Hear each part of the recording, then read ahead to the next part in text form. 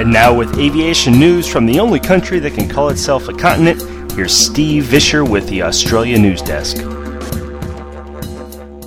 Dateline Melbourne, 5th of July, 2009. And welcome to the Australia Desk news segment for the Airplane Geeks podcast. I'm Grant McCarran, and with me as always here is Steve Visscher. How's it going, mate? Oh, very well, mate, and here's a weekly wrap-up of what we found interesting in the news aviation-wise down under this week.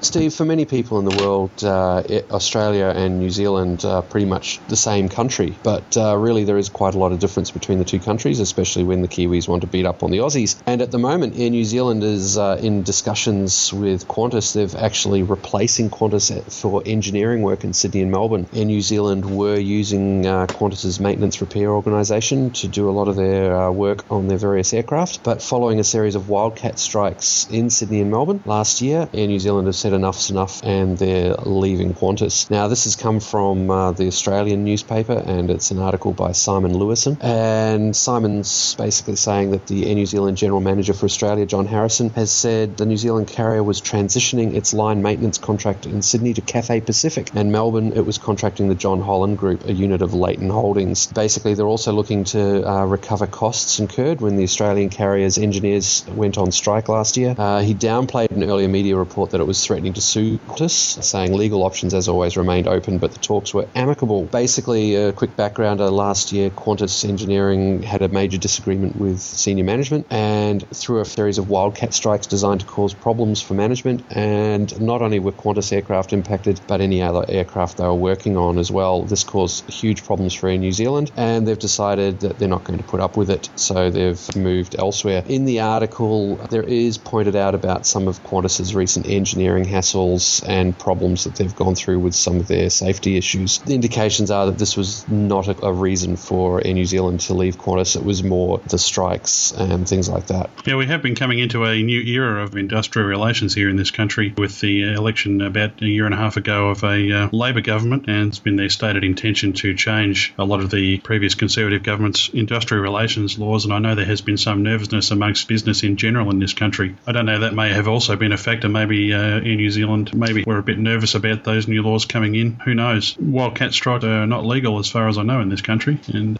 it certainly doesn't look well for any Labor organisation to be engaging in that sort of behaviour when they're trying to keep themselves in business. Yeah, sometimes people do cut off their nose to spite their face. And so speaking of work, and Grant, I believe you said the word service, and when you say service, of course I can think of no other airline but my favourite, Tiger Airways. Oh, service with a snarl. Service with a snarl indeed. Now, here's an article that's also in the Australian this week by Nick White, and it's talking about Tiger Airways, who've embarked on a bit of an expansion program here and are looking to tackle the most lucrative jet route in this country, which is the Melbourne-Sydney route. So that's actually the third busiest route in the world. So there you go. Tiger Airways has embarked on an aggressive expansion plan after breaking the long-standing duopoly of Qantas and Virgin Blue on the Melbourne-Sydney route. The low-cost airline this week began flights, actually 4 daily flights, and is already looking to increase its 17 domestic routes, starting with daily flights from Sydney to Adelaide, which is in South Australia, for those of you who don't know, from the end of the month. Tiger Airways Managing Director Shelley Roberts was tight-lipped about the airline's other possible destinations, but said the company aimed to increase its fleet to 30 aircraft from its present, and wait for this, 6 by 2014. Wow, man, that's a pretty big increase, 6 to 30 aircraft. Well, it's certainly good. It's a good ambition. They would certainly benefit from having a larger fleet. I know that one of the biggest criticisms that Tiger Airways cops is certainly when they have an aircraft that goes off with a technical problem. They just don't have the capability at the moment to bring in another aircraft at short notice. Yeah, indeed. You do get a little bit of extra buffer when you have more aircraft. But yeah, Tiger does definitely seem to be benefiting from everyone suddenly not having a lot of money. They still need to travel. They don't have much money. They're willing to suck up a bit of pain and go with a super low-cost carrier. So Tiger are actually benefiting and getting more passengers coming in, and going into the Sydney-Melbourne market. That's a pretty huge market. And Tiger are based down here in Melbourne. Whilst the article says they're taking on Qantas, really they're not taking on Qantas, as Qantas is a full-service airline. It's their offshoot Jetstar, who they would be more taking on within the Qantas group. Now, the interesting thing is that Jetstar doesn't fly out of Tullamarine, which is Melbourne's main airport. On the Sydney route, they use Avalon, which is about 50 kilometres to the south, and that's certainly something that I'm sure they'll be marketing on. Virgin Blue certainly does that. There's ads everywhere on your way to Melbourne Airport, spruiking the fact that it's not far to get to Melbourne Airport, but if you want to go with Jetstar, you've got to go all the way down to Avalon. Avalon's great for anyone out of Geelong, which is a satellite city of Melbourne, further out past Avalon Airport. people from Geelong absolutely love going to Avalon Airport because it saves them a lot of hassle getting up to Melbourne. Well, I guess from a plane spotter's point of view, it'll always be good to see more registrations in the sky for us to look at. Oh, yes. And speaking of things that we'd like to see, Grant, you've got another rather interesting article there from our friends across the Tasman. Yeah, that's right. Taking service to whole new levels and the way they promote themselves. Air New Zealand are getting right out there on the fringe,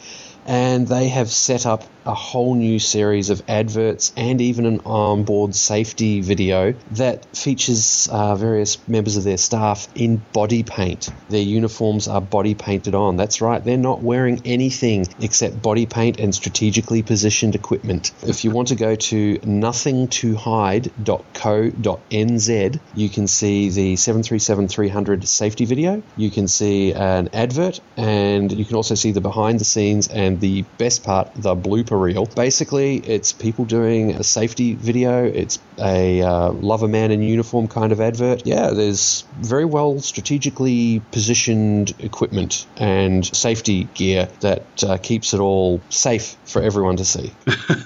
That's very well put, mate. And if it's one thing we can always point out about our Kiwi friends over there in New Zealand, they're always very inventive and they have an interesting way of looking at the world. And particularly, you mentioned the blooper reel there. It's hilarious. Go and take a look at that one, folks. You'll get a great laugh out of it. Mate, this is awesome. I mean, it's been interesting. This is going viral all around the net at the moment, and I've noticed a couple of comments from some American folks and friends who are saying, wow, all we have is Delta-Lena waggling her finger at the camera, looking sexy and going, no, no, no, you can't. These folks are bearing all. It's great. And that's about all we have for you this week from the Airplane Geeks Australia desk. You can follow me on Twitter. I'm at Steve Vischer, all one word. You can also check out my blog, which is www.ozflyer, that's AUSFLIER.com. You can also follow Grant on Twitter. He's Falcon124, and his website is blog.flymefriendly.com. We'll have some news for you shortly regarding a project that we're working on. But until then, I'm Steve Vischer. And I'm Grant McHerron. And we'll talk to you all again next week. Auf Wiedersehen.